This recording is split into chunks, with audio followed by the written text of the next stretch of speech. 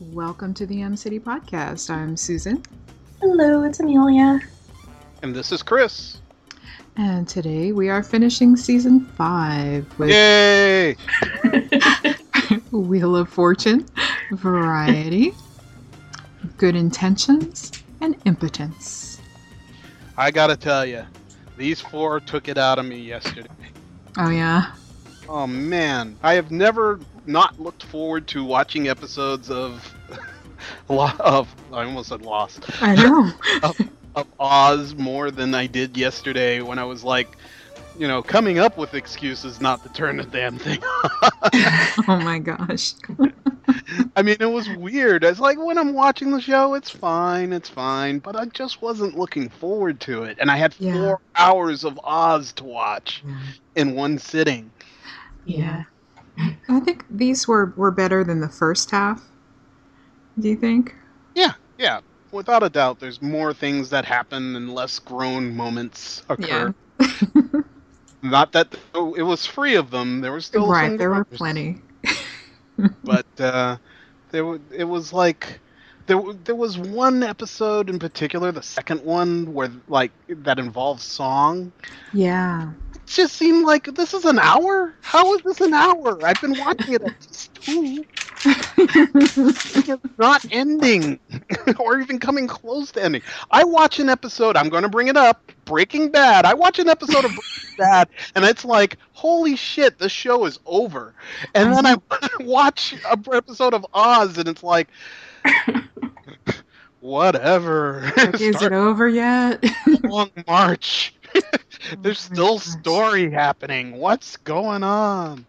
The only thing that I can maybe attribute that to is the fact that Oz was on a premium channel, so they could fill the entire hour.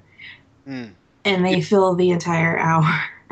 Yeah. It's not like a show that's on just a regular network or cable network where they have commercials and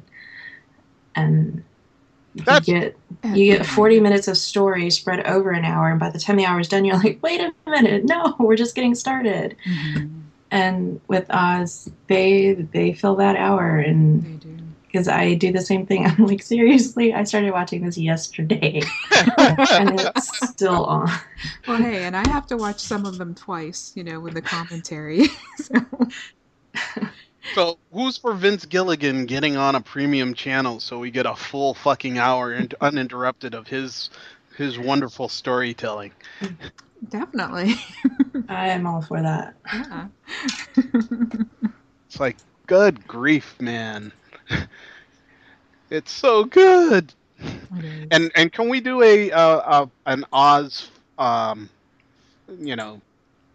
halfway mark episode? Not Oz, a Breaking Bad halfway part episode. So after next week? Yes. Yeah. You and Amelia? Absolutely. Yes. Let's discuss, because there's so much to discuss. Yes. Okay. Let's take a break now from Oz and and talk about what happened on Breaking Bad on Sunday.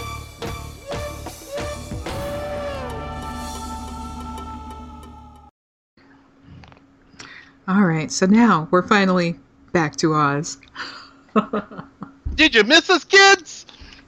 We've returned to your favorite butt rape show.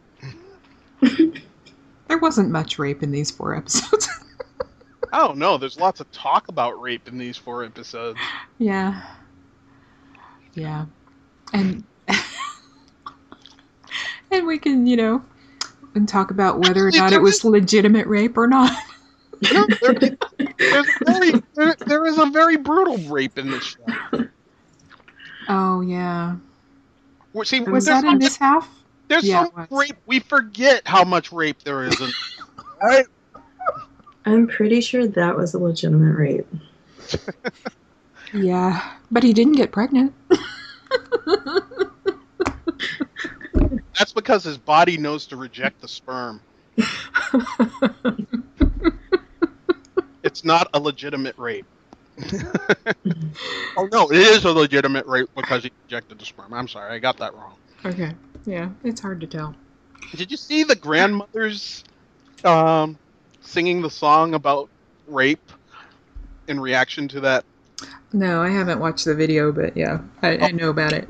It's awesome! All right. You should find. Okay. I know where to find the link. Okay, so the first episode, can you believe it? Yeah, is Wheel of Fortune, written by Tom Fontana and Sunil Nair, directed by Terry Kinney. The theme is physics. Rob, Who's Terry Kinney? he is Tim McManus. Okay. Robson stirs up problems between White and Saeed. Meanwhile, Pancamo's illness might save some work for his enemies. Schillinger makes a friendly but suspicious overture towards Beecher, and Morales seeks revenge on his sister's abusive husband. And in this one, I did pay a little closer attention to the opening credits. And Chris, I think, yes, you're right. That's Beecher and Killer kissing. Mm-hmm. I wear the hat! Oh. Gosh. I get the rape hat this time! Yeah, I'm like, the hat, wrong show. This, Which actually has something to do with my observation that I was telling you about, Susan. Oh, What observation is this? But it comes in the 4th episode, so okay. We'll get there. we'll get there. Yeah, we'll just skip to the 4th episode and you guys can figure out what happened before. No. Awesome. So, yeah. I'm on board with that idea. Uh-huh. Well, we'll talk quickly about these. Saeed discovers Omar's drug dealing in the practice room. He takes off his hat and Adebisi comes out. He gives Omar a beating. Gets tossed in the hole. But McManus wants to let him out. Omar's pretty hilarious. Huh? Omar has some pretty hilarious, like, Foley work in there as he's getting beat. Oh, okay. You were listening to what he was saying. But it cracked me up. I was like, oh, man. It's like, wait, what are you doing? No, please. Please don't. And, you know, it's just... He constantly talks even when he's getting beaten on. Yeah. God. Aw. So Saeed's looking at his time in the hole as a vacation. So, you know, it kind of seems like that. He needs to figure stuff out, and he's just, you know, he has some time alone away from this annoying guy. McManus wants to let him out of the hole, but he's not ready to go back yet, and so McManus said, okay, well, let me know when you're ready. I think you skipped something. Okay. Didn't you skip the reason why there was some friction already between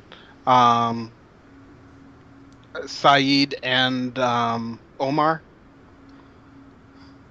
That the Aryan came up and told Omar that he was Saeed's house nigger? Oh, yeah, he was the slave, yeah. Mm-hmm. Which becomes a big plot point, or I don't know how big it is, but like it becomes more involved than I imagined it would be when he's addressing the Muslims later. But like at this point, it just seemed like a ruse to cause some difficulty between the blacks. And when Saeed screamed, you know, come here, Omar had the realization, wait, I am his slave. and that's when he got all huffy and basically walked off. Okay. Sorry. No, it's fine. I actually watched these episodes recently, so I have these memories. Well, good. Yes, you remembered things differently from what I remember, so hey. No, or we remember different things, so there's a bigger picture altogether. There you go. We're all one big happy fleet. There you go. Pancamo's still in the hospital. He's getting worse. He has a staph infection. Winthrop delivers a message to Gunzel, and then they fight. In the next interaction session, Schiller, what you know his name, Schillinger, apologizes. Say my name! Damn right. He apologizes for abusing Beecher, and then he delivers notes between Beecher and Keller. Schillinger wants Adam Gunzel in exchange for Beecher spending time with Keller, but Beecher refuses for now. For now. Foreshadowing the fact that it's not forever. Spoiler alert. Yeah. And then we see Officer Brass again. He hates his job, but lucky for him, he's got the $2 million lotto ticket. Because Rebidow's numbers won. And I think, do they show in this one that he decides he keeps the money?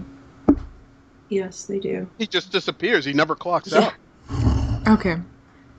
He makes a scene, and then because he won. That's right. He dances around the break room or something. I won, damn it.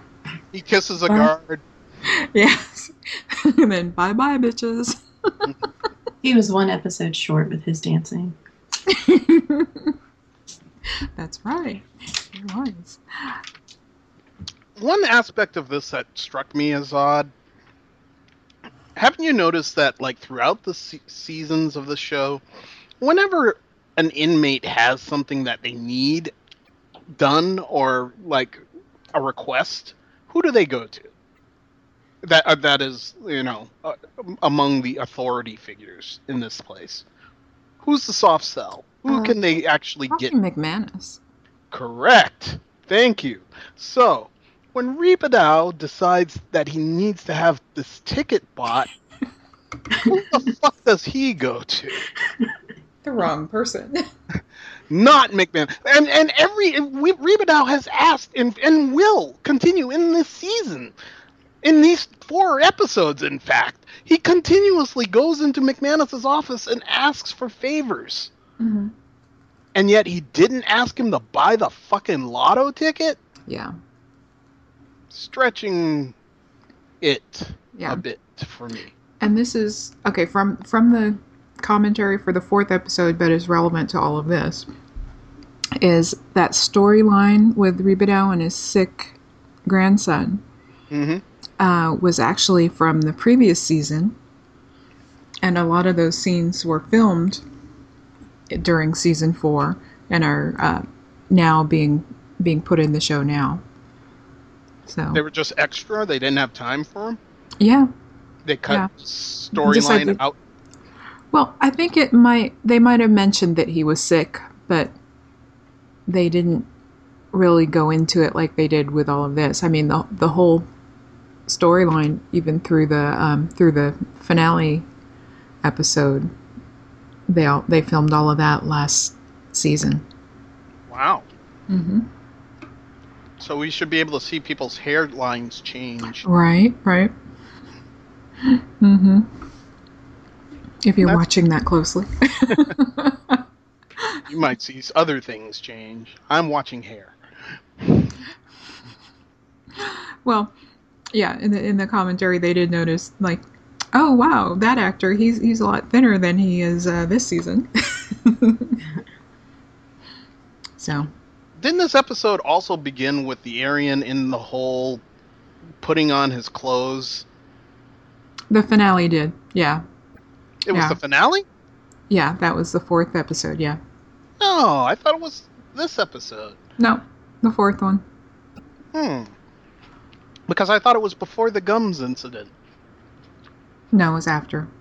Weird. Mm-hmm. So, okay, the guide dog program is going well so far. Mm-hmm. Hill's dog alerts the guards that he needs help. He has a kidney infection, and they find out that he's been using heroin. But, of course, the real reason that he's sick and has to go to the hospital is because Harold Perrineau is off filming for Matrix 2 and 3. Oh. That I did not know. Yep.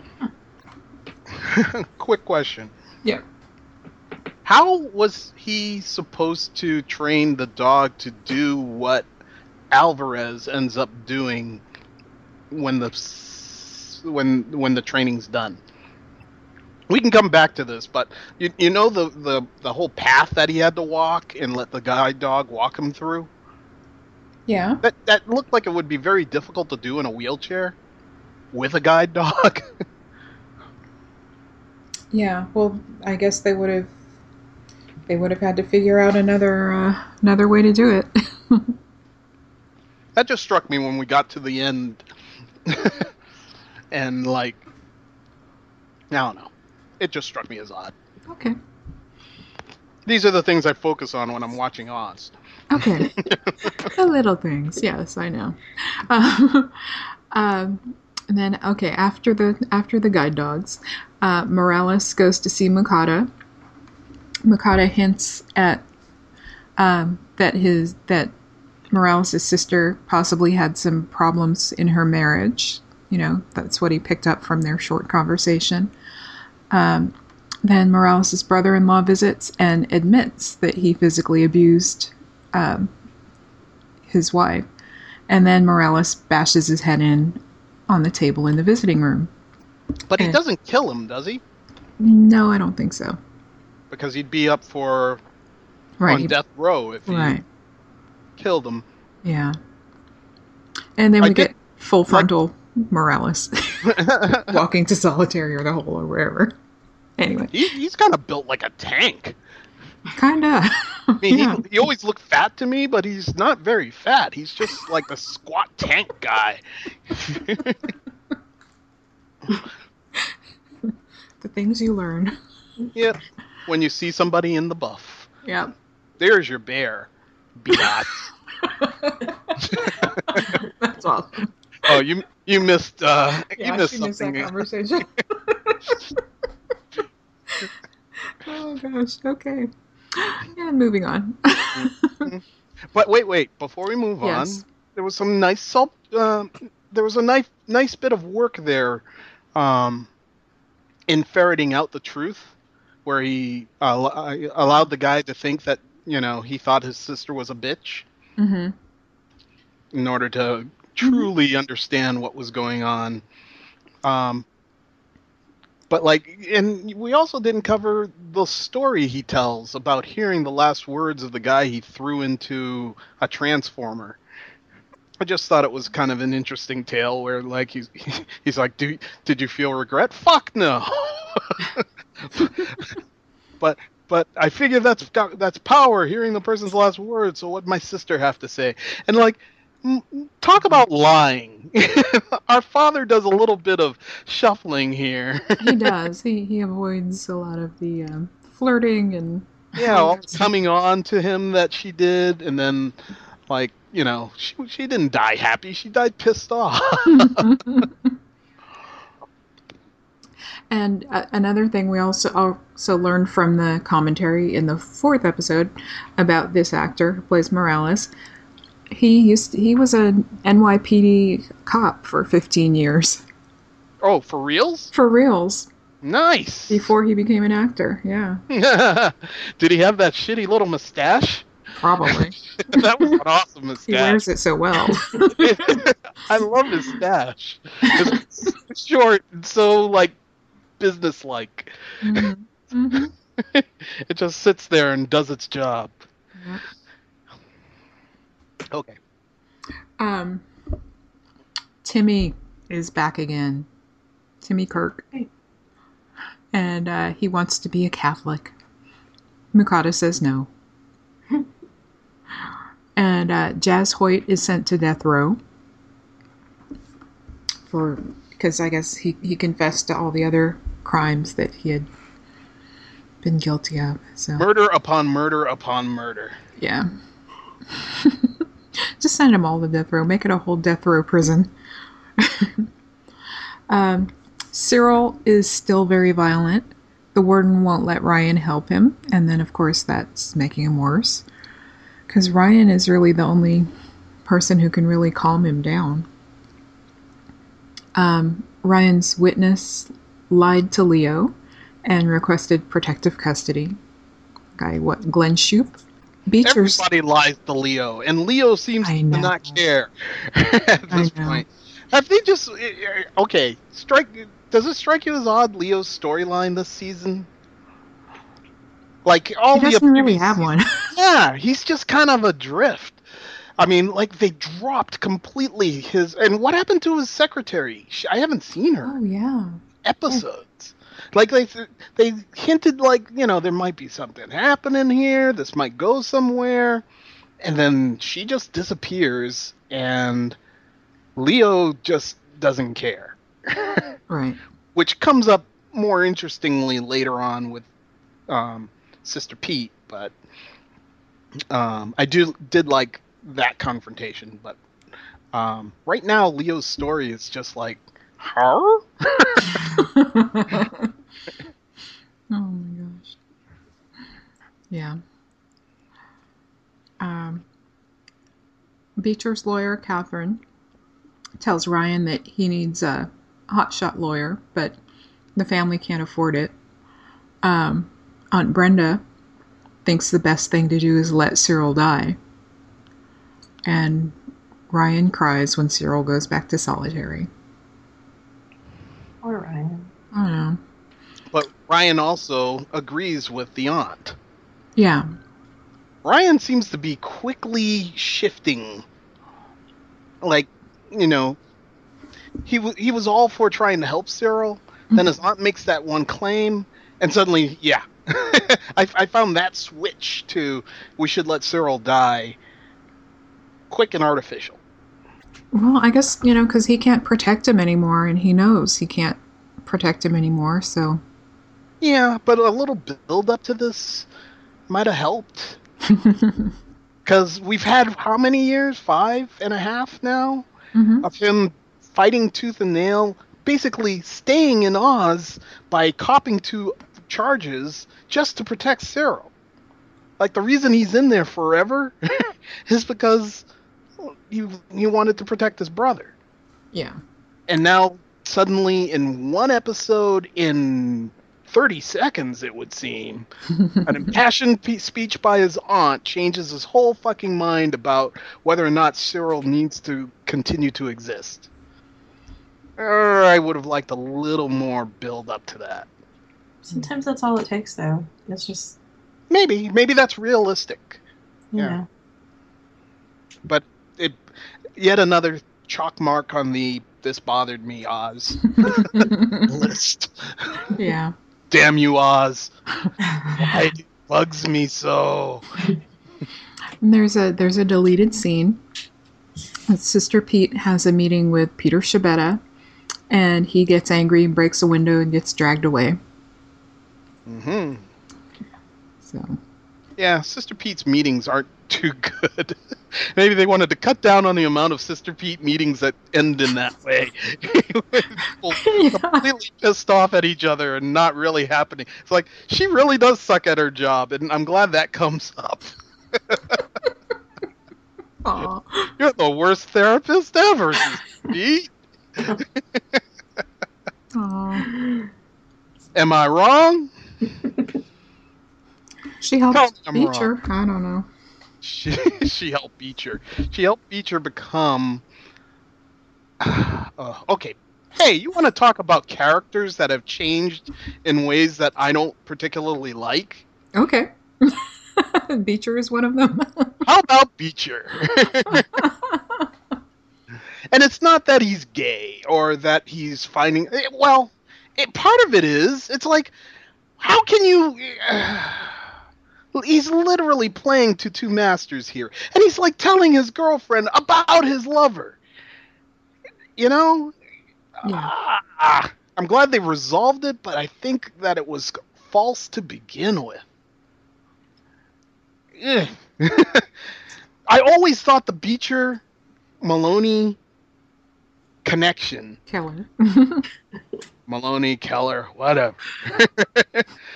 Just plays false. I mean, this is the guy who broke his legs or arms or one of, you know, something like that. He was part of the Yeah, Aryan Schillinger Nation. broke his legs. Chris Max just broke his arms. Yeah, it's like, what the flying fuck? How did this work?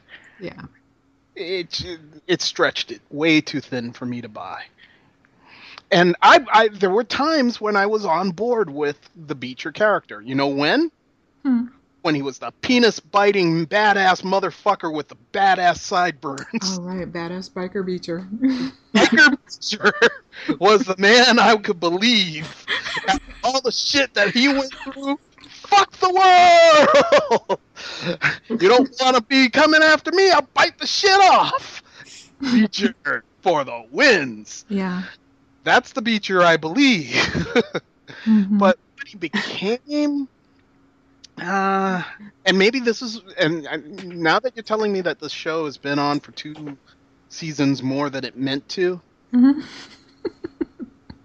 Yeah, that I can... Yeah, I can get it. Okay.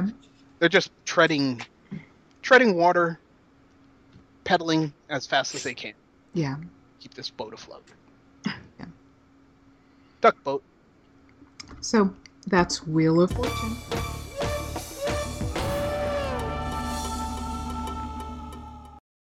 And the next episode is Variety. Variety, written by Tom Fontana and Bradford Winters. Directed by Roger Rees. The theme, Variety Show. As Cyril's trial gets off to an inauspiciously cold start, tensions between Makata and Kirk come to a boil. Also, a priest named Mihan lands in Oz while White and Sayid turn over a new leaf in their relationship. McManus comes up with a potential solution for Rubidal's dying grandson.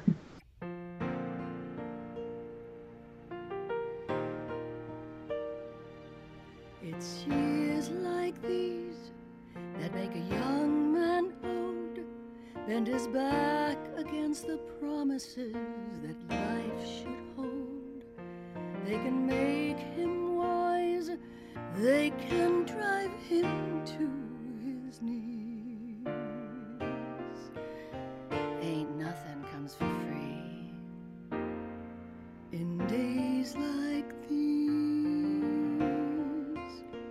But you can't reap what you don't sow, and you can't plant in hollow ground. So let us fill this empty earth with hope till the rains come down.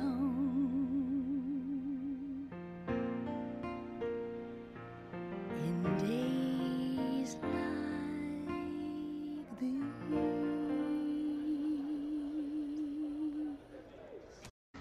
Okay, and we have Oz the musical. Yeah, but they don't actually commit. And it starts with Rita Moreno singing. And, you know, she's using her Broadway voice.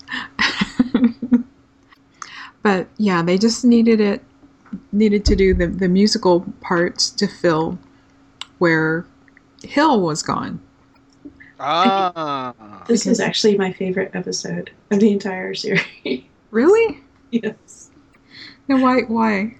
Because I'm a total theater geek and I love musicals. Okay. Well, let me tell you, Buffy has a much better... I know Buffy has a musical. Yeah, I know yeah. Buffy has a musical too. Yes, I know. I think I've actually seen it. better one. And I've seen the Because silent they episode. actually committed to doing the whole thing as a musical. And it was good. I'll try and stop referencing other shows that I like better. Oh my gosh. Hey, that's all right. And then after she sings, well, you know, each musical number was relevant to the scenes that came after it, so it works. So when she's done, then Sayid finally decides he's ready to come out of the hole, come back to M City. And also, Suzanne is planning a variety show, so we get more music during the regular scenes, with Omar as the headliner. And he's nervous about it, and of course, Poet suggests drugs to help him relax. but he didn't use them. And also on stage, he sounded much better than he sounded during practice. But yeah, he was pretty bad when he was practicing. I love that he sang that song. I want to be free. Yeah. Yes, when it'll probably It's never certainly one that. It's certainly one that the inmates could get behind. Yeah. He chose wisely. I love it. It's a monkey song. I love it because it's a monkey song. Okay. And I we're love the the monkeys. monkeys. I love the We'll say monkeys. monkeys around, but we're too busy singing to put anybody down. Yeah.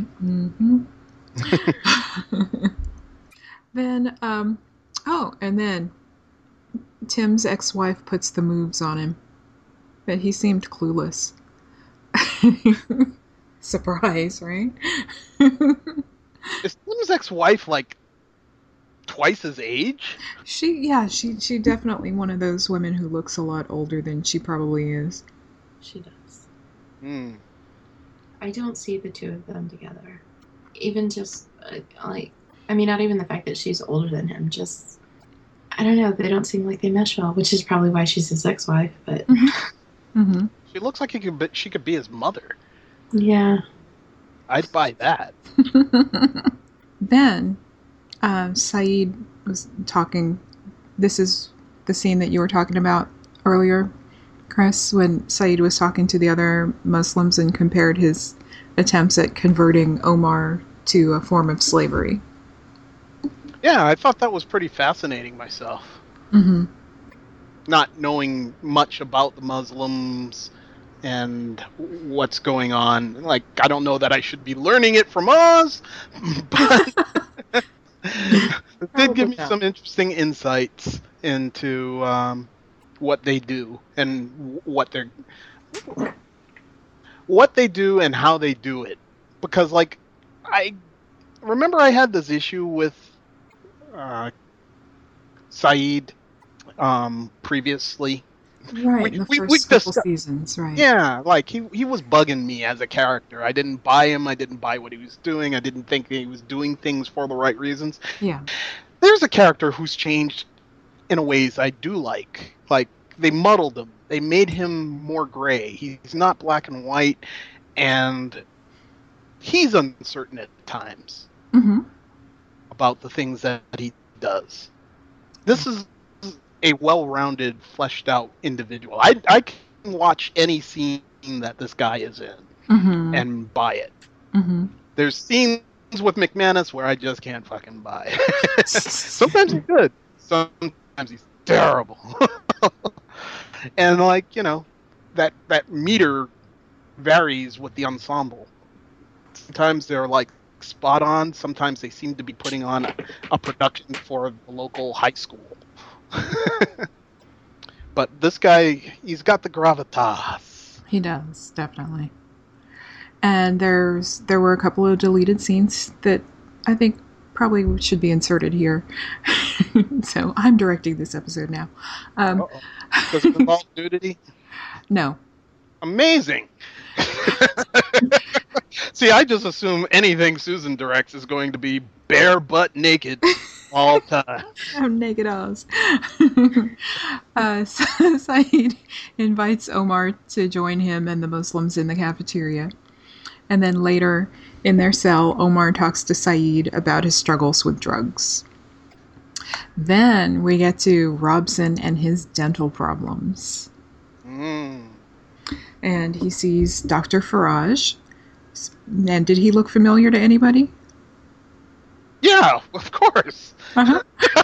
Did he look familiar to anybody? Yeah. I laughed out loud when this guy came on board. I know.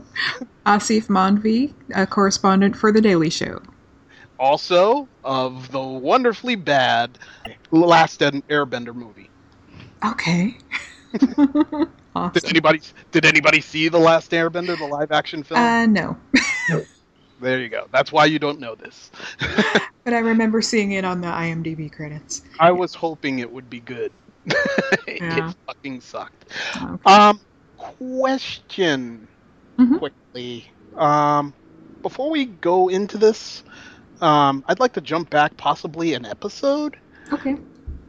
There was a scene where the guard, the Irish guard, I don't know his name because I don't know half the people's names on fucking omelets.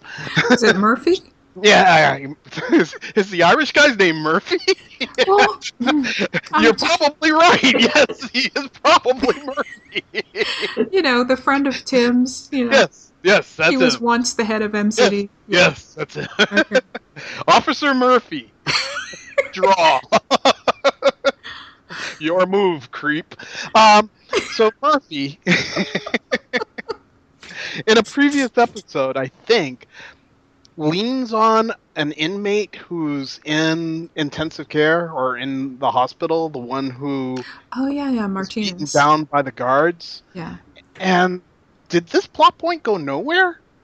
Because he was trying to elicit out of him the reason why he splashed the guard. Yeah. He figured it had to be more than you just don't like him. There's a reason. Yeah. Gives it to me. And then they have a conversation with Tim where he's like, he's about to spill. Was that simply an excuse to get into the Tim takes it all on his shoulders story and like is responsible for everything that happens, even though the guy filled out a fucking application, which I thought was a great scene between those two guys. Mm-hmm. But like, was the leaning on that guard only to create that scene? Because they never go back to that. Yeah. We never find out the reason, at least not in this season, right? No, not in this season. And actually, I think that might have been in the next episode, because there's a deleted scene that is similar. So I don't know, or maybe it was cut out of the next season, the next episode, because they already kind of covered it. So. Okay. But I just wanted to bring that up. I thought it Yeah, happened. Which is weird. I watched 4 Hours of Oz, and it all just jumbles together. it does. It does. And none of it has any like linearity whatsoever. Mm-hmm. Yeah. So with Robson's dental problems, he has some kind of really bad gum disease, and he's got to have a transplant, or they grow cells of his. But he chooses the transplant, and we learn the moral of the story: don't piss off your dentist. Mm-hmm. Of course, Robson as an Aryan says all kinds of lovely Maybe things. we learned don't be an Aryan. That might be the True. Right. It kind of limits your. Don't be an Aryan in jail with an ethnic dentist under the influence of Ethnic. laughing gas. Right? And I love that line that he said, "What is it with you Nazis and gas?" That was a pretty fucking funny line. It was. And twisted as it is. Exactly. It was like, oh, that was so wrong. But It's total gallows humor. yeah. But it hit the nail on the head. Yeah. So, and then also while Robson was under the influence, then the doctor was saying, these could have come from anyone. And he listed the people who would be unacceptable to Robson, which is pretty much everybody else in the world. Yep. So he's left with that while he's going under. It's like, uh-oh, but it's too late. Free will, can't seem to get our fill. We are beggars, we are losers, drunk from lack of power. I believe in understanding. I've got to know when we're landing. I'm thinking my survey now. Enter if you're with me, if you want free will. So, and then we have another singing person, Jazz Hoyt. He kind of yells / sings about free will. And he does a lot of push-ups. Yeah. And a lot of athletics. He makes full use of his space. Mm-hmm. Shows off his tattoos. This is a huge man. This is a huge man. Yeah. Was he a real gang member? He was. All right. That makes sense. Yeah. He seems like the real deal. Yeah. That's why he's probably not the best singer in the world, too. Fuck yous, fuck yous. So, and then the dog training continues. Alvarez wants Rivera to have the dog that he's training. He thinks that would be the perfect way to apologize, to pay back, to do something nice for this man whose life he ruined. And then, of course, his wife gets angry and storms out, but Rivera's considering it. There's a wife you can stand not to stand. I mean, talk about controlling. Mm-hmm. You can see it immediately. And she Yeah. was like that before. Like, every instance, she's just like, ugh. I wonder if it's because, she's the primary caretaker and, if some of that's related to that. But, I mean, we didn't meet her until after You're right. he was blinded. So. Right, so she's always been pissed off. But she's never been pissed on. That we know of. But And moving on. Father Daniel Meehan is Ryan's new cellmate. We know how Ryan loves priests. Yep. I appreciate how Ryan brought this guy in. I think this is the more likely sponsorship that you see in Oz. You bring the guy in, you could care less what he does, and you just go on about your day. Mm-hmm. Instead of like, let's get to know you, let's teach you the ropes, this is what happens, this is what you got to worry about. Or, the Prague boy. Figure it out. There was a deleted scene here where Meehan talks to Mukata about the O'Reillys because, Ryan's not going to tell him anything. And then Mukata lets Meehan help him perform Sunday Mass.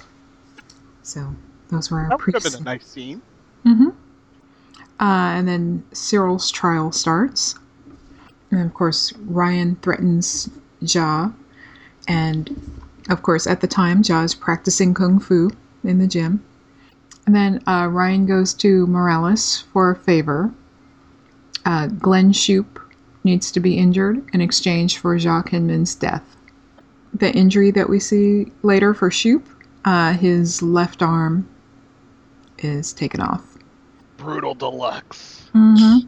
But luckily, we didn't get to see it. We just see him being wheeled into the... We got to see the stump. Yeah, Yeah, We just didn't see how it was done. right. we saw enough. Yeah. No, I didn't.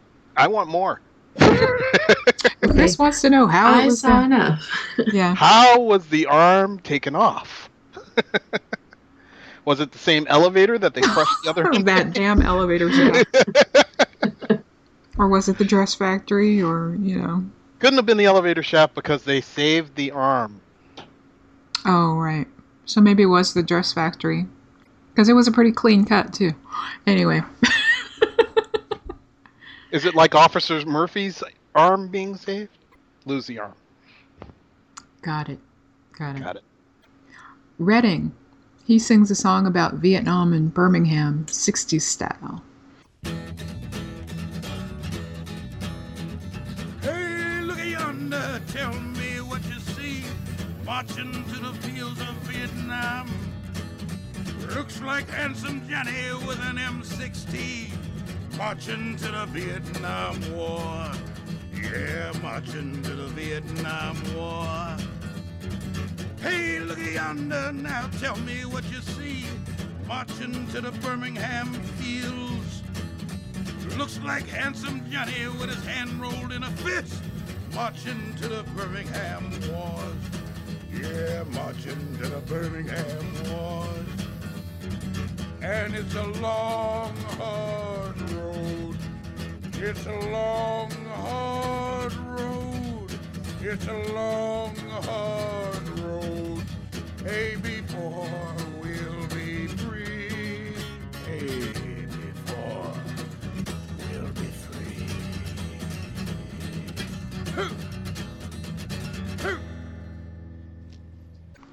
Man, he is channeling Warren Oates. I want a fucking photo of Redding and Warren Oates. These two were separated at birth with a different mother. That's it. Mm-hmm. Mm-hmm. Warren fucking Oates. Yep. Can't get over this shit. He's just got that face. And this guy's face is just like it. It's like, it's half paralyzed, but it kind of moves. Yeah. So it's like, you know, you're looking at Moving. Stallone, but like the face actually has some animation in it Yeah. instead of just being a dead carcass on the side. Interesting expressions. Yeah. It's like, wow. It's just endlessly fascinating. Look at this man talk. His eye is twitching. Yeah. So then we find out, of course, Hill is still, quote, in the hospital. Right. He's off in the Matrix. Redding is still trying to figure out who gave Hill the drugs. Then Busmalis is forced to tell Redding that an inmate named DeSanto gave Hill the drugs. And then Redding slips LSD into the guy's food. Then Shabetta quits his counseling sessions with Sister Pete, and she wants to find out who did it, who raped him. And then she's talking to the warden, talking to Leo about this, and he says something about, well, the number of reported rapes were down. It's just like, and she calls him on that. It's like, it's not just about the reported ones, it's about all of them. We want them all to stop. And then he comes back with some sort of double speak saying that it has a leveling effect on the populace. Yeah. And it worked out in our favor that Peter got raped, is basically what he was saying. This is the exchange that I thought was solid with Glenn, whereas most of the shit has been just light as shit. Oh, yeah. But, like, Sister Pete's like, what the fuck, man? That was awesome. Mm-hmm. She may be a nun, but man, she's got the goods. Yeah. She knows when people have like, no, you're wrong. You're way wrong. I'm gonna do something about it. It's like, was it this episode where it must have been next episode, right? Where they kind of come back to this topic. He's like, you. It was after a meeting, and he approaches her. Is that like another episode? Yeah, I think so. I Okay. think it's another We'll one. save We'll it find for the out. other ones. Yeah. And then Sister Pete and Gloria talk.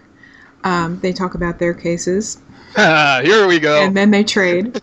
Because they suck at their job. Maybe you can do my job. Maybe you can do my job. Really, a staph infection is going to kill somebody? Yeah. It happens. Really? Heard of all the antibiotic resistant bacteria now, especially in hospitals.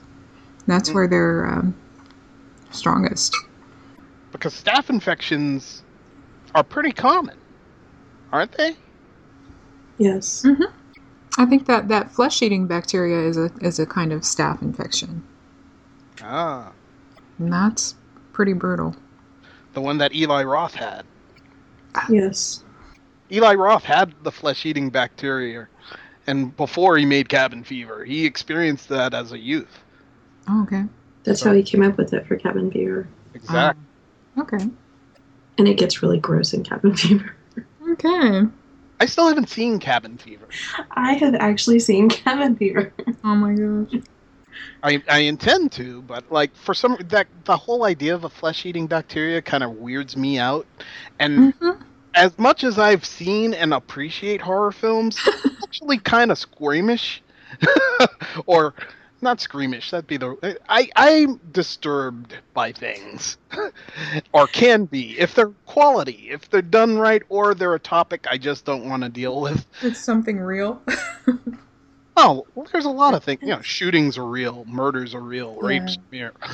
But like flesh-eating bacteria. Cabin fever will do it to you. Mm. Yeah. It's kind of, yeah. The There's shaving nothing. scene. That, there was a scene with two of the characters. It was possibly sexy time. Oh, I don't want to know anymore. And he puts his hand somewhere, and Ooh, oh no. Oh, I was thinking something else. no, he puts his I thought he hand. put something else somewhere, No, and then no. it came out without flesh on it. Oh god. No, he puts his hand somewhere, and if I remember correctly, pulls flesh out. Oh. Nice. Wow. Okay. I have to go watch a sitcom now. Are you sure you don't want to put on Dead Ring? Yeah, let's watch Dead Ringers and Street Trash. Street trash. And back to Oz. I will derail this movie We're almost done. We're almost done. podcast. It's not a movie. Whatever it is we're doing. It's only a movie. It's only a movie.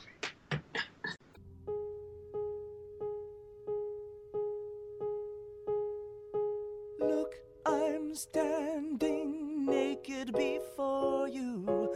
Don't you want more than my sex? I can scream as loud as your last one, but I can't claim innocence. Oh, God, could it be the weather? Oh, God, why am I here if love isn't forever and it's not the weather? Hand me my leather. Father Mukata. He's the next to sing.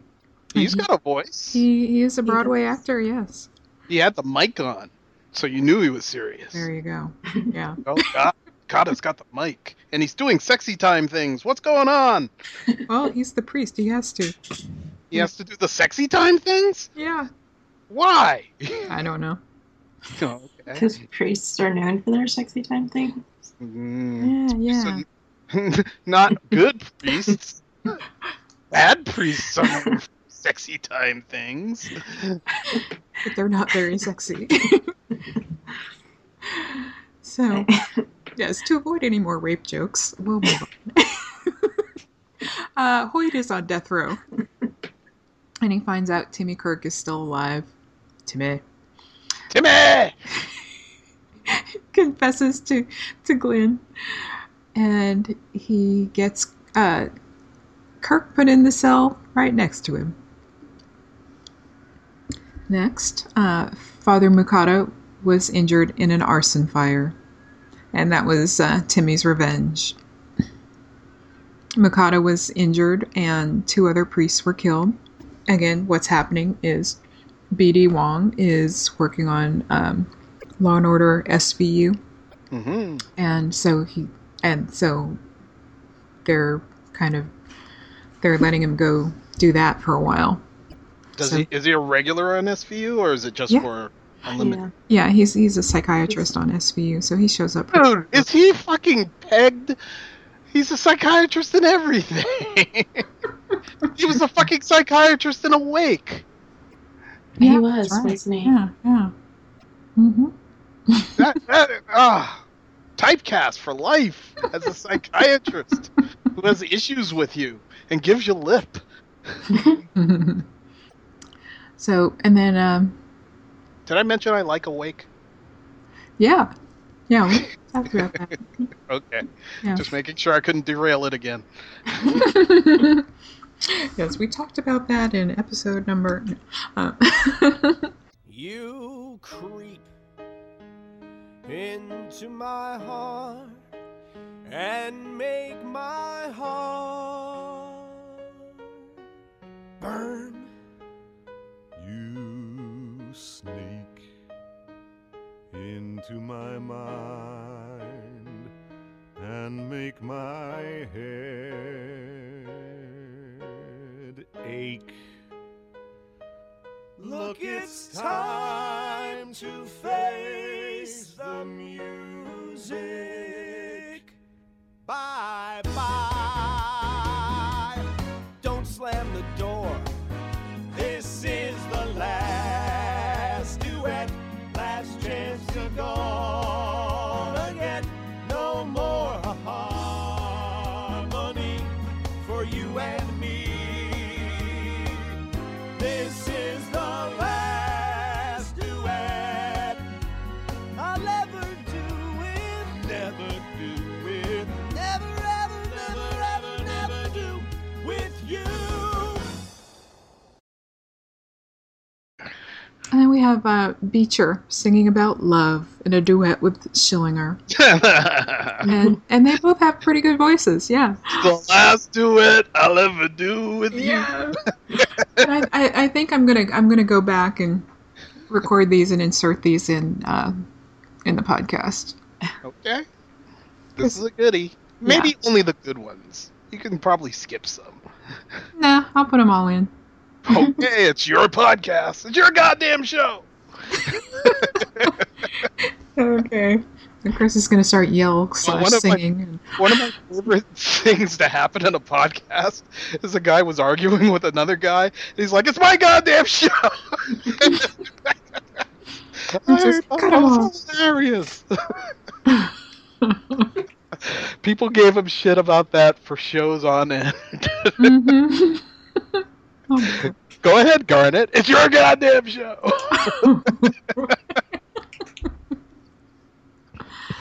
So, and then here we have another deleted scene that I'm going to insert here.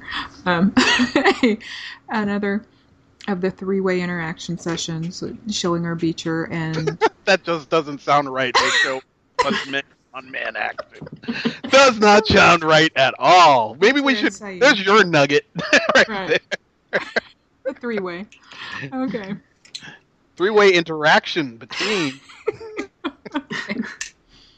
Between Schillinger, Beecher, and Saeed, with Sister Pete supervising. Oh, Sister Pete getting aggressive, if I remember correctly. Yeah. So in this one, She rolls up her sleeves and says, "You're gonna get a full man." right, and then she takes out the lube. Oh, Okay, but anyway, this one Annie and this one Mo. Bend over, boys. Pow, pow, pow. Why did they delete that scene? exactly. So in this deleted scene, Schillinger denies having anything to do with Beecher's wife's death. Honestly, what? What? He denies having anything to do with Beecher's wife's death. Because in a previous interaction session, when it was just the two of them, just Schillinger and Beecher, he kind of hinted that it might not have been a suicide. Oh yeah, I remember that. No, I thought you wanted to get to the bottom of the rape. Or is this a cutscene? This is a deleted scene, yeah. Oh, okay, now I'm on board. Sorry. Yeah. I was like, confused! Wrong scene! Yeah. That's just, it's deleted, and that's where I think I wanted to put it in the show. So, You yeah. keep putting things in the show that neither Amelia or I have seen. I You are know, the- because it's on the DVD. I know. A deleted scene from the DVD. I got it. But Okay. we can't comment on deleted scenes much. I know, I'm just letting you know that's what happened. Okay.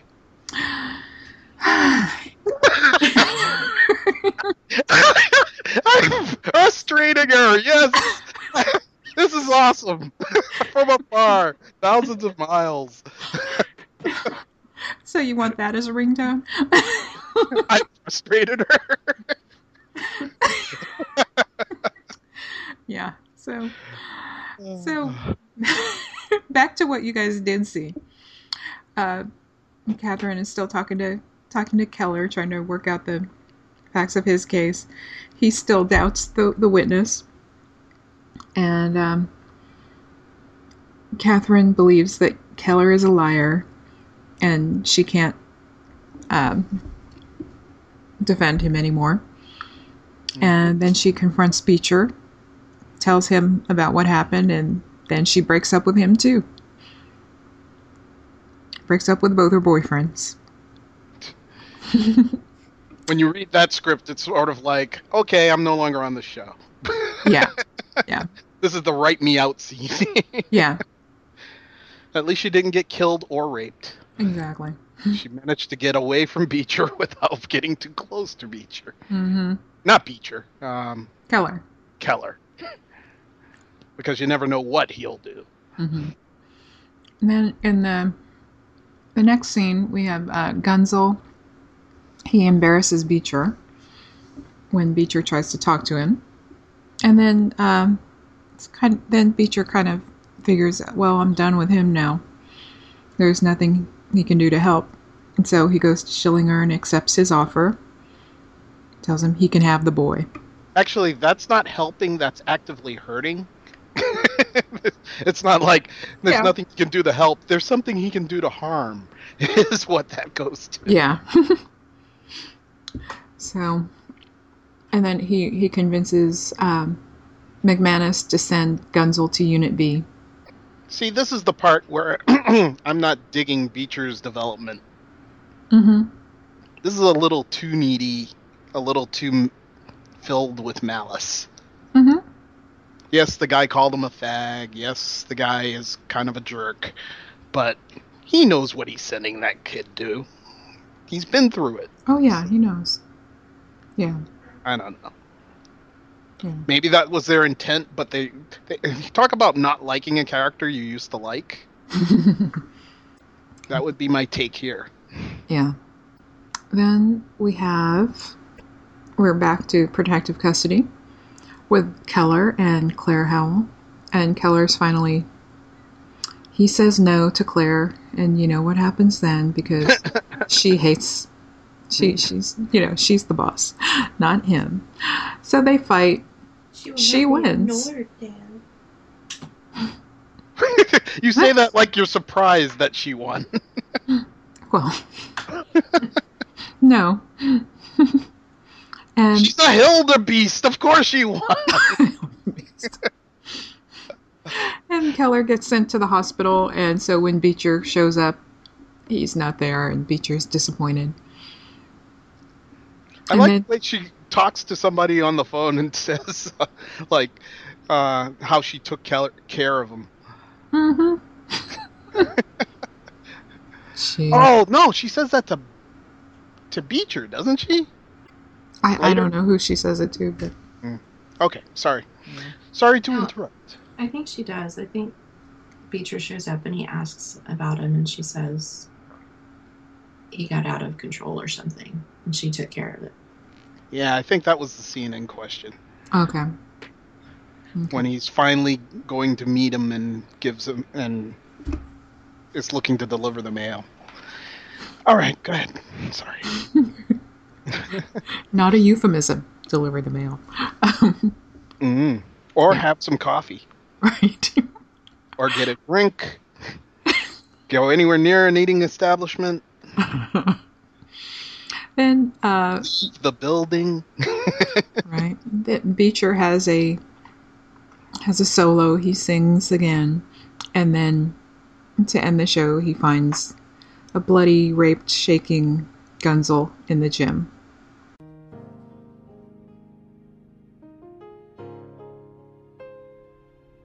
On days like these, when the rain won't fall, and the sky is so dry that even birds can't call, I can feel your tears disappearing in the air, carried on the breeze on days like these. But you can't reap what you don't sow, and you can't plant in hollow ground. So let us fill this empty earth with hope until the rains come down on days like these.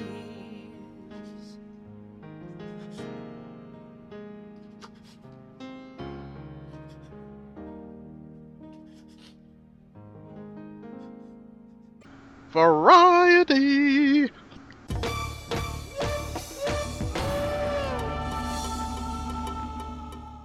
And our next episode is Good Intentions.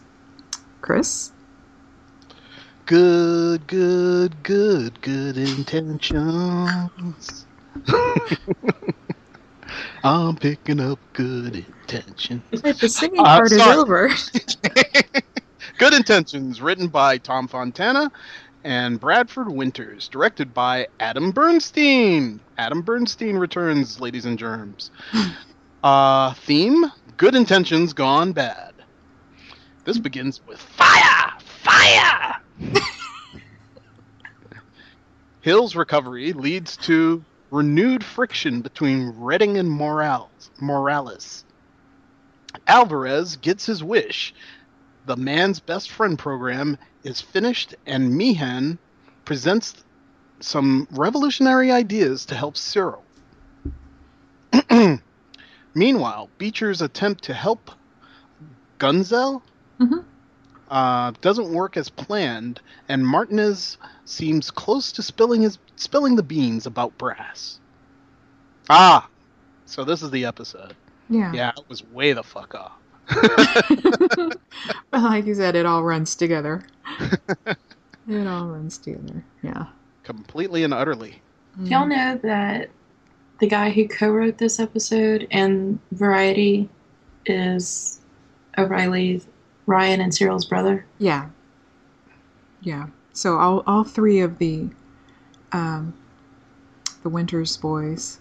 Well, and I think there's one more who composed some music for the show too. I was gonna say there is one more. I don't know if he had anything to do with the show, but there is one more. Yeah, there was another one who composed music. So all the Winters boys worked on the show.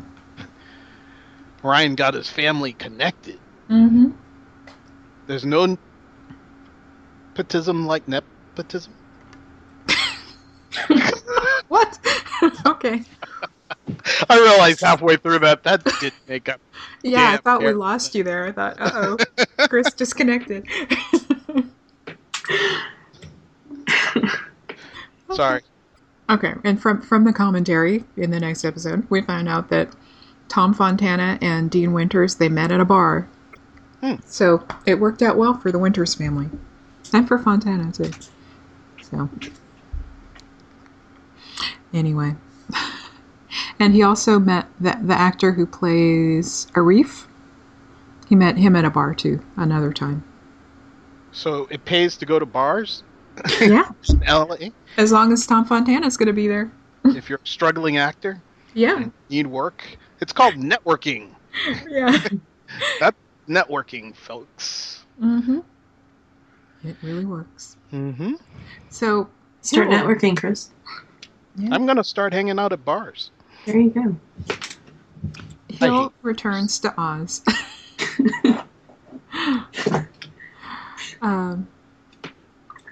And Hill confronts Bismelis about his lie. So the next person in line to be blamed for giving Hill the drugs is Guerra. And then Morales and Redding fight, and then they both get sent to the hole. So we get to see Morales naked again, and we get to see Redding. Which we really didn't need to. Anyway. Are you saying Redding asked for equal time? I guess so. It's like, hey, if you took him to the hole, you got to take me to the hole. Mm-hmm. Mm-hmm. Ryan is back, and he's talking to Mia, and he says, the last thing I need is hope. So... And he might be right because the jury convicted Cyril. And then Ryan started a fight with Ja in the gym. Wait. Can we go back to Cyril for a sec? Okay. When did the scene with Sister Pete giving Cyril the sock occur? Next episode. What? Yep. God damn it. Yep. So, yeah. So, with the fight in the gym, Ja was practicing kung fu again, and so we get to see all his fancy moves here. He did, a Chuck Norris spin kick on a guard. And then Ryan picked up a baton and starts beating him, and the guards kind of think that Ryan did them a favor there, and they're kind of looking out for him. But Jaw, on the other hand, he needs medical attention, but he's in solitary and he's not getting any medical attention, and he's getting more beatings. And this was the plan, according to Ryan. He was going to get the hacks to do it, to kill him for him. Mm-hmm. Just might work. But Father Mian saw that it was a setup and confronted Ryan about it. And then we're back to the dogs. Penders talks about dog fights, and then he gets his dog to attack a guard because he loved the dog, but he hates people. So he was never really a good candidate for this. He's a fun character, and that was a fun scene. I just don't see him being able to train a dog to attack like that in such close quarters. Mm-hmm.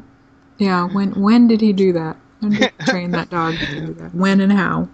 This is an example of, this is a great idea for a scene. I want to see that scene. I don't care how we get to the scene, but we're going to do it. That happens on Oz. Yeah. So then Rivera decides that yes, he does want the dog that Alvarez trained. And I got a little nervous when Alvarez said, "Trained her special for you." I did anybody too. else? Yeah. Yes. Yeah. Yes, I did, because it was like, these guys will do any fucking thing. Mm-hmm. But there's still something he says afterwards that like I didn't quite catch. Right. He said something to him in Spanish that we need translated.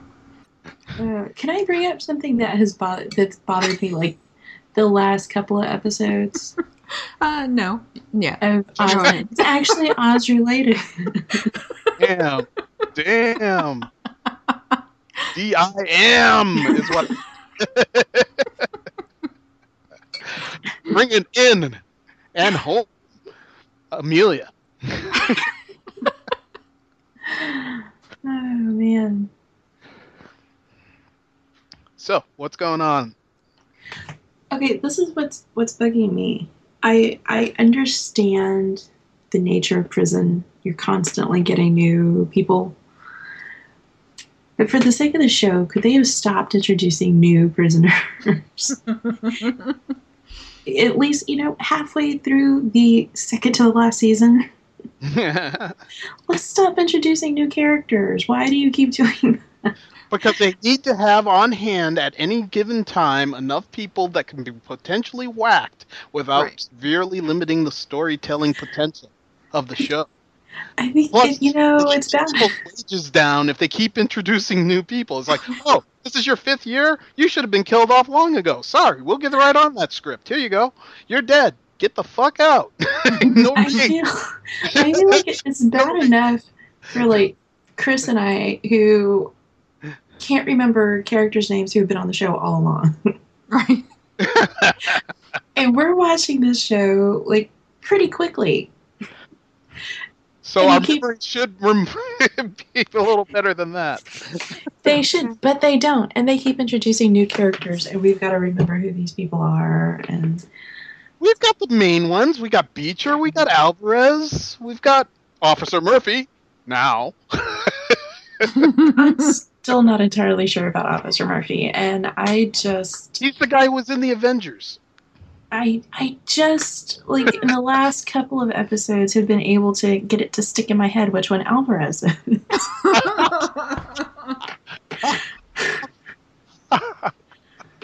That's awesome. Yeah. But, that's understandable, too. I mean, Alvarez did leave the show for a period of time. A more significant period of time than these people who left for movies. By the way, how the fuck is it that you can film a movie in 2 episodes?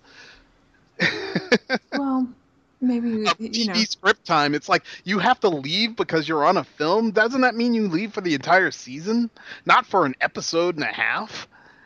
Well, maybe they were done with most of the big It scenes. depends on how they're shooting, because Michael J. Fox shot Back to the Future while he was shooting Family Ties.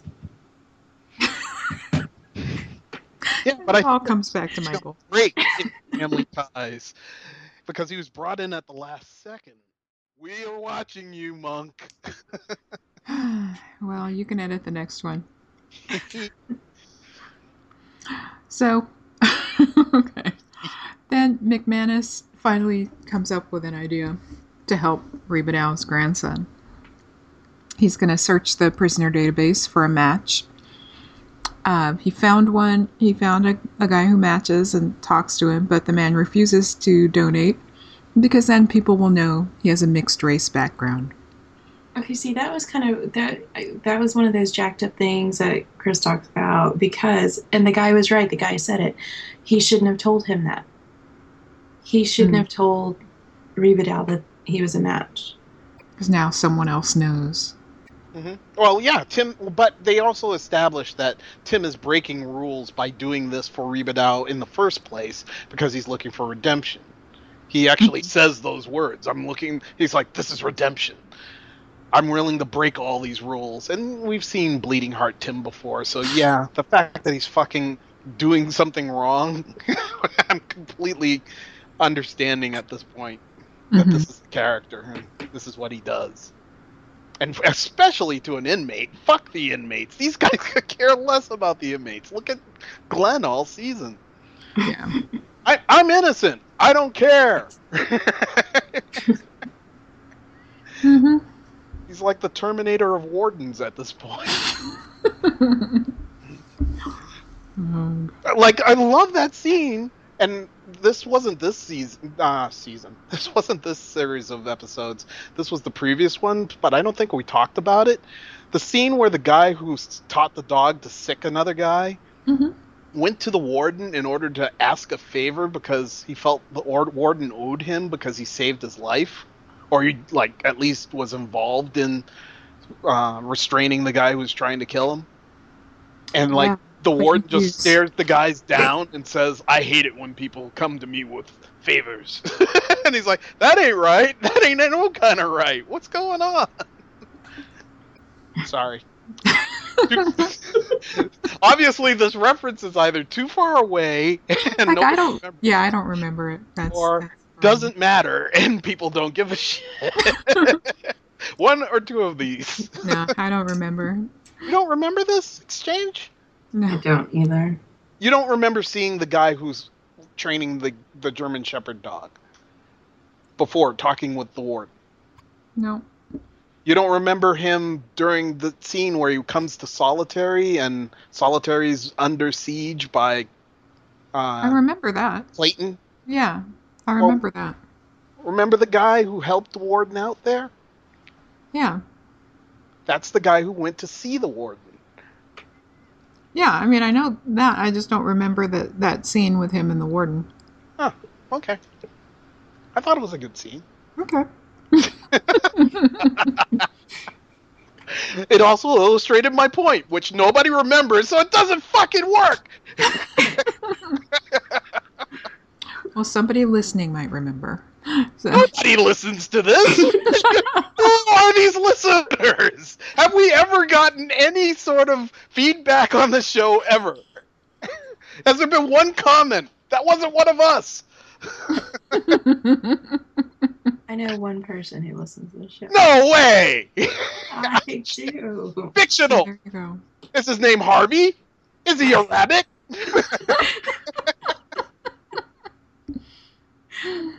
Well, we get more than 3 downloads of this show. Those are by accident! You have By clicked accident. on other things! One of those is me. Right, more than Hey, 3. there's There's 3 3 of of us. But I don't download it, so you're saying there's a phantom person out there There you go. listening to this. Yeah. Well, please write in. Several. I'd love to hear from you. Please tell us what you think. You know what's horrible is I hear the name Harvey now, and I no longer think of the rabbit. Aww. I think of Harvey Levin from TMZ. Oh, God. Really? Yeah. I would have thought Harvey Milk, maybe. No. Harvey No. Levin. Harvey Lemon? Harvey Levin from TMZ, the guy that created TMZ. Huh. One thing about this episode that I think they were an episode short on. It should have happened in the previous episode. But they had Ben Vereen. Right. The what? Ben Ben Vereen. Vereen. Oh, yeah! Ben Vereen should have been in the previous episode. Ben Vereen, yeah, he should have. That would have been awesome. But he couldn't have danced because he can barely walk. Oh, poor Ben Vereen. I think that was the character he was playing could barely walk. Yeah. Not Ben Vereen. And you know, that was another thing that they brought up about Hill, because Harold Perrineau, I guess he used to be one of the Alvin Ailey dancers. So that's what they do to dancers on this show. They hobble them. Yes. They take out the sledgehammer and say, "Come on down." You know it's funny, and y'all are gonna laugh at me for this, but I was watching the first season of Glee with a commentary, and apparently, yes, I love Glee. I'm a Gleek. The best dancer in the cast is the kid that plays the kid in the wheelchair. Following a fine tradition of Oz. Yes. Exactly. Okay, so after the Reba Dow's conversation with Ben Vereen, he decides to look for a faith healer. He's got to do something, right? Wait, I thought his conversation with Ben Vereen was after he'd started looking for a faith healer. And he was surprised that he knew that he was looking for a faith healer. Well, I guess, you know, the Ben Vereen's character also is like Reba Dow and kind of knows what's going on and said, hey, we need to talk, you know? I don't know. That's what I'm just imagining. Because otherwise, how would he know, right? Right. Because the writers needed to get to a scene and they could that's how they got there. That's how this scene came about. Okay, perfect. Perfect. Doesn't fucking matter. Put it in the fucking script. Write it down. Mm-hmm. Then in the next scene, we have Clarence. He talks to Leo Glynn about the fire at Mukata's church. Mm-hmm. I guess tells him that Timmy was responsible. Requested it. Next, we have Robson. He's been depressed since his dental surgery. Aww. He doesn't know where the new gums came from, and he's drooling blood into a cup throughout the scene. It's lovely. That is one of the more vile things I've seen on the show. Oh, I bet you loved the other scene in the next episode. Glorious. So, yeah. I'd rather have 40 arms cut off than that bullshit. Mm-hmm. Schillinger decided to call in the big boss, who was angry about his wasting time to come to Oz, and that's how I felt about that scene. So, Wait, do you realize who the big boss is? who is the big boss? No. You don't know this guy? How about you, Amelia? I don't know. This is Roy Thinnis. Roy Thinnis was the star of The Invaders. So,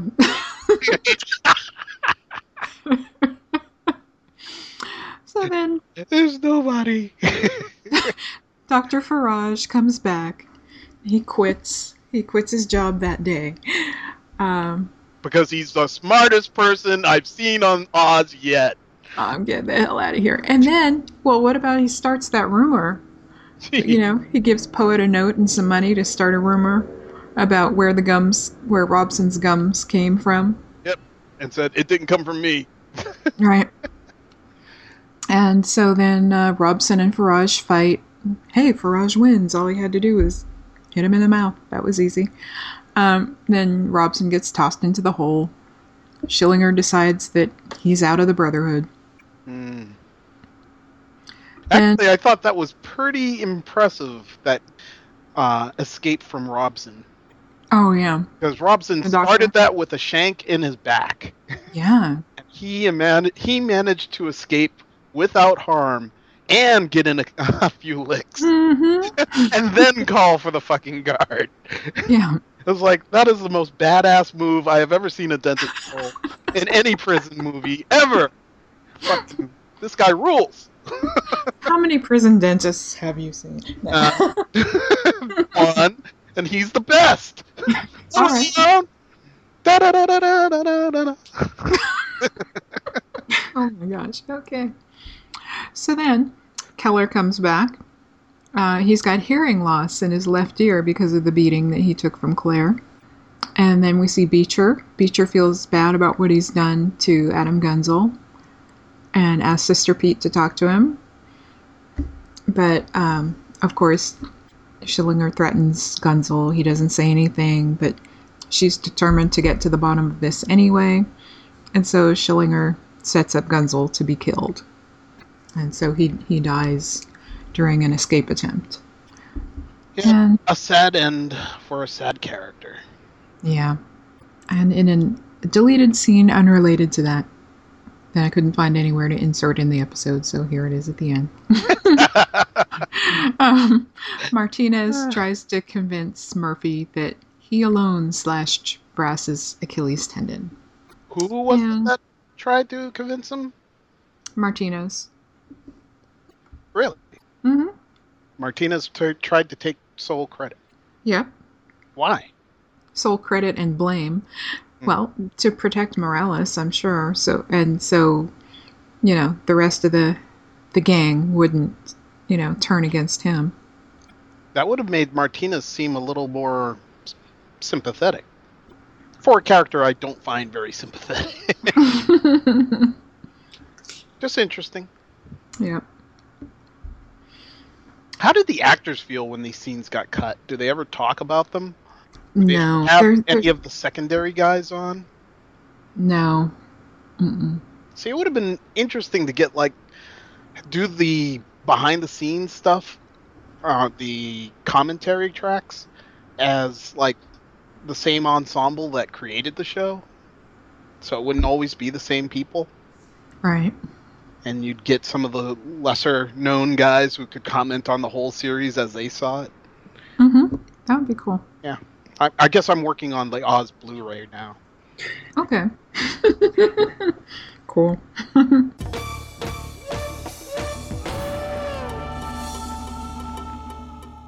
So the finale for season 5 is called Impotence. Just like I felt this finale was. Ooh. This will be fun. It was written by Tom Fontana. Mm-hmm. Directed by Alex Zakruski. The theme, erectile dysfunction. We learned all kinds of fun facts about impotence. Things for me to avoid at all costs. Yep. No bike So- riding for me. I'm out. Done. Anyway, Robson goes to extremes to remedy his gum dilemma. Yeah. little bit. McManus struggles with personal turmoil over his decision to stay at Oz, and Rebadow deals with his grandson's fate. Meanwhile, Busmalis gets a huge surprise from his former fiancée, and an agreement between Morales and Urbano ends in trouble for another prisoner. Trouble? Really? Yeah, So- trouble. Right here in MC. Capital T. Don't rhyme with B, and that means yes, sir. So, yes, this had a commentary with Tom Fontana and Dean Winters. Dean And- Winters. They mostly just watched the show and commented on it, kind of like we would do in a commentary. And I doubt once it's in a- like we would do in a commentary, because we'll be talking about shit that has nothing to do with this show. That's what they did. That's what they did. So there's not as many nuggets in this one as there were in previous commentaries. So this is the shot you were talking about, Chris, when Robson gets out of the hole. I And- guess it just emblazed itself on my brain. I assume it started Yeah. with that. It's like, this show began with penis. Yep. God damn it. And hey, they had to show off that prosthetic again. because he's the one who got, the tip bitten off by Beecher. He is. I don't think I made that connection all this time. Really? What? Yeah, he's the one. Oh!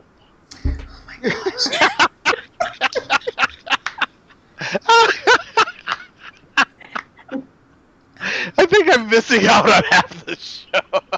I guess, yeah. Oh, okay. Yeah. That makes the animosity between the two characters more funny. Oh my gosh. I'm gonna have to look at those scenes with a new light, but I don't want to rewatch those episodes. So I guess I'll have to just have wishful thinking on that one. Yeah. Maybe you could put together a montage, edit me together all the Robson and Beecher scenes, like in a little 6-minute thing. Because you have nothing else to do. Yeah. No, I have nothing else to do. Yeah. Jump on that. Would you? Chop chop. Yeah. First, I got to learn how to edit video. So he goes back to Unit B, and none of the Aryans are speaking to him. And Vern gives him the bad news that he's out of the Brotherhood. And so then that night he tries to cut out the new gums because, then maybe they'll let him back in. Yeah. Yeah, that was a horrible scene. Yeah, really. So, moving on. Alvarez. Amelia knows who he is now. I do. Before we move on, and it's not about that scene in particular, but note the care in Vern's demeanor over Robson, or Robson, or however you pronounce his name. Yeah. Because, he's out, but still, he didn't want him to... No, not just that. Like the scene where you actually stood up for him to the Grand Wizard, or whoever the fuck Roy Thinnis is supposed to be. Yeah.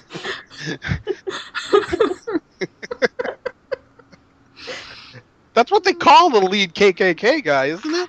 Yeah. Yes. What? Why is it so funny?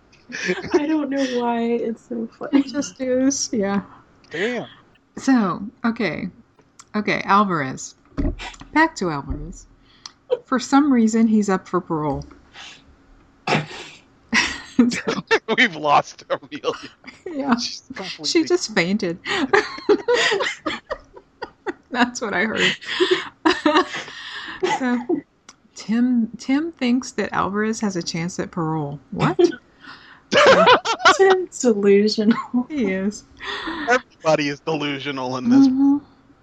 And then, of course, during the hearing, Miguel attacks one of the board members, but he was provoked, but still, it was a test. He failed. He was doing so well, too. He was training the dog, Julie, or whatever her name was. Do you think the parole board members, have a little side bet going with them? Oh, sure. Who gets to do the taunt this time and test people who are trying to get out of prison, and how often they have to prepare for that leap across the table? It's like, I'll be the guy. I'll be the guy today. I will piss off the guy and see what he does. Mm-hmm. It's like that's part of their program. See, that would be an awesome little bit if they'd put in the show. I would have enjoyed that immensely as they were passing money that back. deleted scene. Right. Okay. And then McManus takes, I like to call it the walk of shame through solitary to see all his failures. And they're all barking at him. They're all barking at him. Yes. They are. And then I'm putting in some more deleted scenes right here. Tim and Sister Pete discuss whether or not Alvarez is ready for parole, and Father Ray talks to Leo about Alvarez, and then Tim tries to convince Leo that Alvarez is ready for parole. Those were all deleted. But they had that scene where they all tried to convince Glenn that Alvarez was ready for parole. Didn't they have one that had Tim and Sister Pete and yeah, I don't know if there was another person, but I know those two were there, and they were talking to Glenn about, like, come on, Alvarez, Chance. And he's like, get the fuck out or I'm going to call the guy and put an end to this bullshit right now. Yeah. Yeah. Why he suddenly became, oh god, my brain is gone. Never mind. But yeah, I mean, that was really all that. They didn't really need all these other scenes saying the same thing. Okay. That's, I guess, why they were cut. But isn't this the scene where Glenn comes back to Sister Pete and says, hey, you haven't talked to me in a while? It had to be this episode because it's the last episode. Right? Is it now? I don't know. Oh. Maybe. I don't remember that specifically. God damn it. I know. I don't remember any scenes that I remember. I know. I can't collaborate any of this. I'm just And Amelia's not saying anything. I know, and Amelia never says anything. It's like, Mommy and Daddy are fighting again. Amelia, do you remember the scene in question? No. Damn your eyes. Damn it. All right. So, and then, hey, Tim and Gloria, they have coffee, and that's all. Just coffee. And they talk about saving prisoners. So, next we have a new guy, a new biker slash Aryan, Cutler. Yeah. He's planning to kill Saeed. And then, of course, this gets back to Omar and Saeed. Omar warns Cutler, but ends up almost killing him instead. And this time, Tim says he's going to follow the book and sends Omar back to solitary. Okay, did anybody for a second believe that Omar fight? Kind Come of. Kind of. 'Cause Omar is... He's kind of weird, yeah. He's weird? I don't know what I'm trying to say. Weirdness won that fight? He's a weird fighter. You're a weird guy! I got muscles and shit, but you're so weird. Yeah. Dude, that guy was like 4 times his size, and he like got on him like a freaking spider monkey, and Exactly. choke him out. It's like, okay, I have no belief that he couldn't have stood up at any point like a Wookiee to the nearest wall and just back rubbed him to death. Well, you know, those big guys aren't really smart sometimes. Okay. So in the commentary, this is where he did actually. Tom Fontana had something to say. The characters of Omar White and Burr Redding kind of took over the roles that Adebisi had of one unpredictability with Omar White and the leadership of the gang with Burr Redding. And so they kind of took over those roles that the character of Adebisi was filling. Interesting. Mm-hmm. I think unpredictability with power is far more interesting Yeah. than unpredictability with no power and annoyance. Yes. Mm-hmm. Yeah. Although Omar has somewhat grown on me, and I now accept him as a character in the show, whereas before he was just an intruder who was really pissing me off. But now finally he's a real character in the show. Now he's a fill. I buy him, Mm-hmm. I guess. Mm-hmm. About as much as any other inmate does. Okay. It's like, oh, it's that fucking guy. Yeah. The weird one who could choke me out if he really wanted to. And he can kind of sing, but I don't want to hear it. I got rhythm. Why does he sound like Sammy Davis Jr.? I don't know. Maybe he's trying to do an impression when he's singing, and it like I said, he's weird. So Weird then, Omar. yeah. Then we get back to the Is that like old Weird Harold? Old Weird Harold. Mm-hmm. I don't know. Cosby? Cosby Show. Fat Albert and the Cosby Kids, old Yeah. Weird Harold. There you go. So we get back to Rebadow and his grandson, and Attempted to rail fail. yeah, I'm tired. It's not going to happen. We're almost done. So Rebadow's grandson is near death. He requests a visit, and it's granted. And these are all, scenes filmed last season on the old set. Also, Norma comes to visit Busmalis. But she's pregnant, so he turns around and walks out. And the actress, she's married to J.K. Simmons, and this was a real pregnancy. So something they talked about in the commentary. Did not know that. There you go. I was kind of hoping we'd find out the reason. Yeah, but I guess. I didn't like the lack of closure there. See, there is America wanting more. Yay. But, oh well. But no, alas. And that night there was a storm. The power went out. Rebadow's grandson died.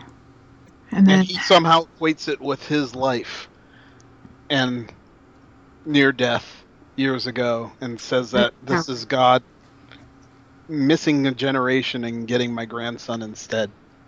I had a funny feeling you didn't write that down, so I just threw that in. Yeah, you're right. Fuck her!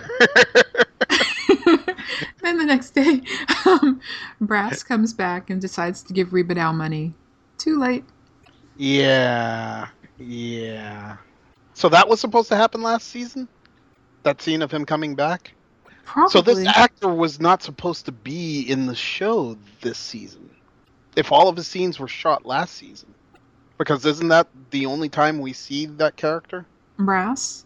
Hmm? Yeah, when he comes back. Well, when he's involved with, like, the whole With money Rebadow? thing. Yeah.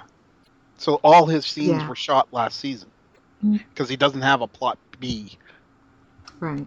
He's only got plot A. Yeah, unless they added that part of the story for this season. That part I don't know. They didn't say. They just said some of the ones, like with the scenes with when Rebadow was leaving and when leaving to go visit his grandson in the hospital, and then when he found out when Tim told him that his grandson had died. Those were all filmed before. So I guess it could be done to just cover up the way he looked. If he looked different. If he had a different haircut or more hair. Maybe. Okay. I don't Does know. not matter.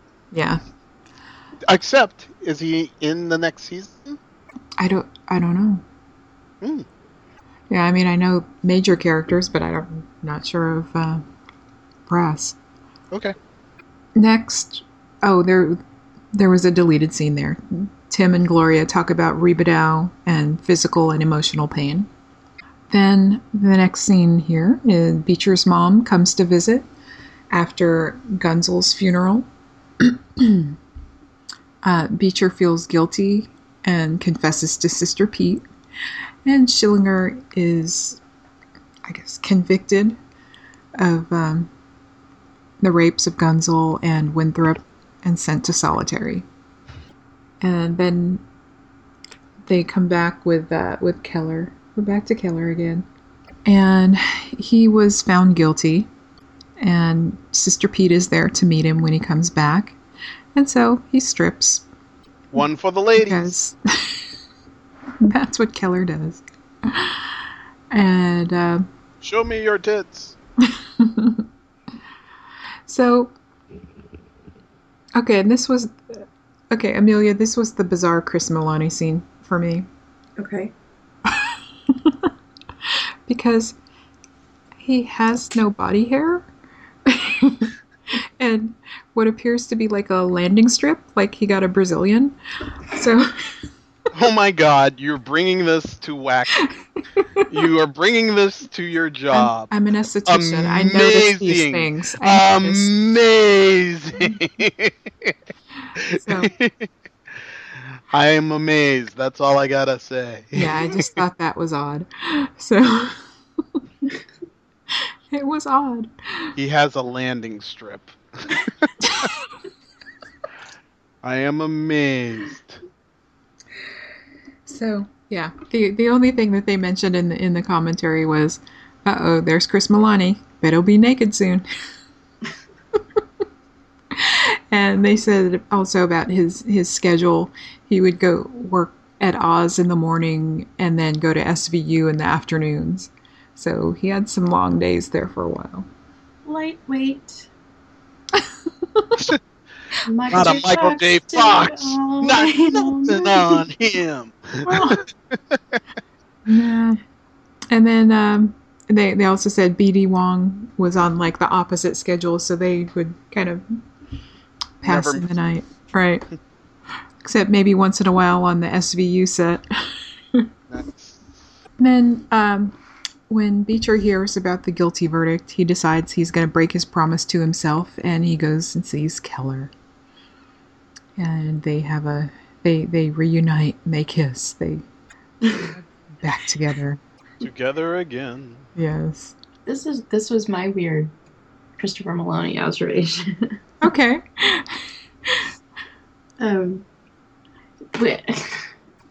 Okay, when they kiss, Christopher Maloney does not look like a very good kisser.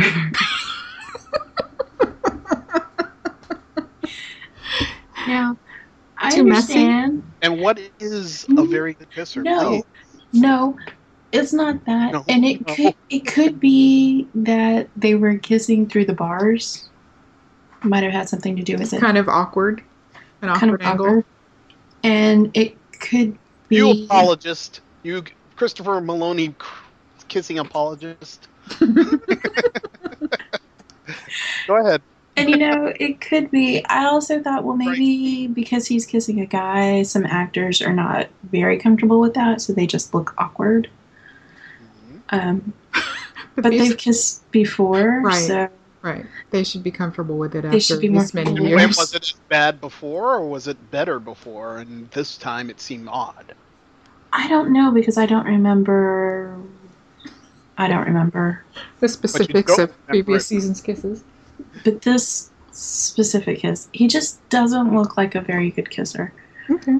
Which I know is odd. And it's one of those things that I remember, like, when I was a teenager, my friends and I would watch movies, and you see an actor kissing another actor, and you're like, hey, he looks like he's a pretty good kisser.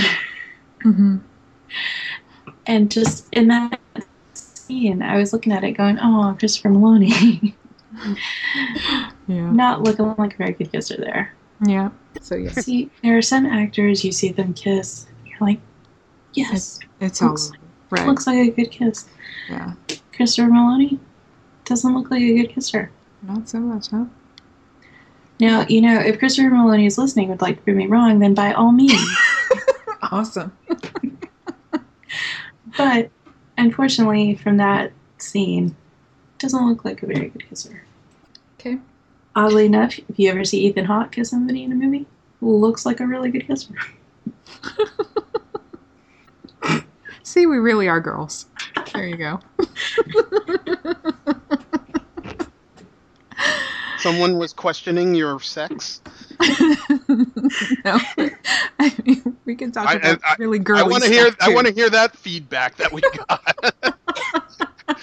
Man, that's Susan. That Susan's a man. I don't buy that at all. Please, I want to hear this feedback. Oh my gosh. And moving on. So, Cyril gets transferred to death row. Here's the scene. And he goes nuts because he doesn't have his sock puppet Jericho.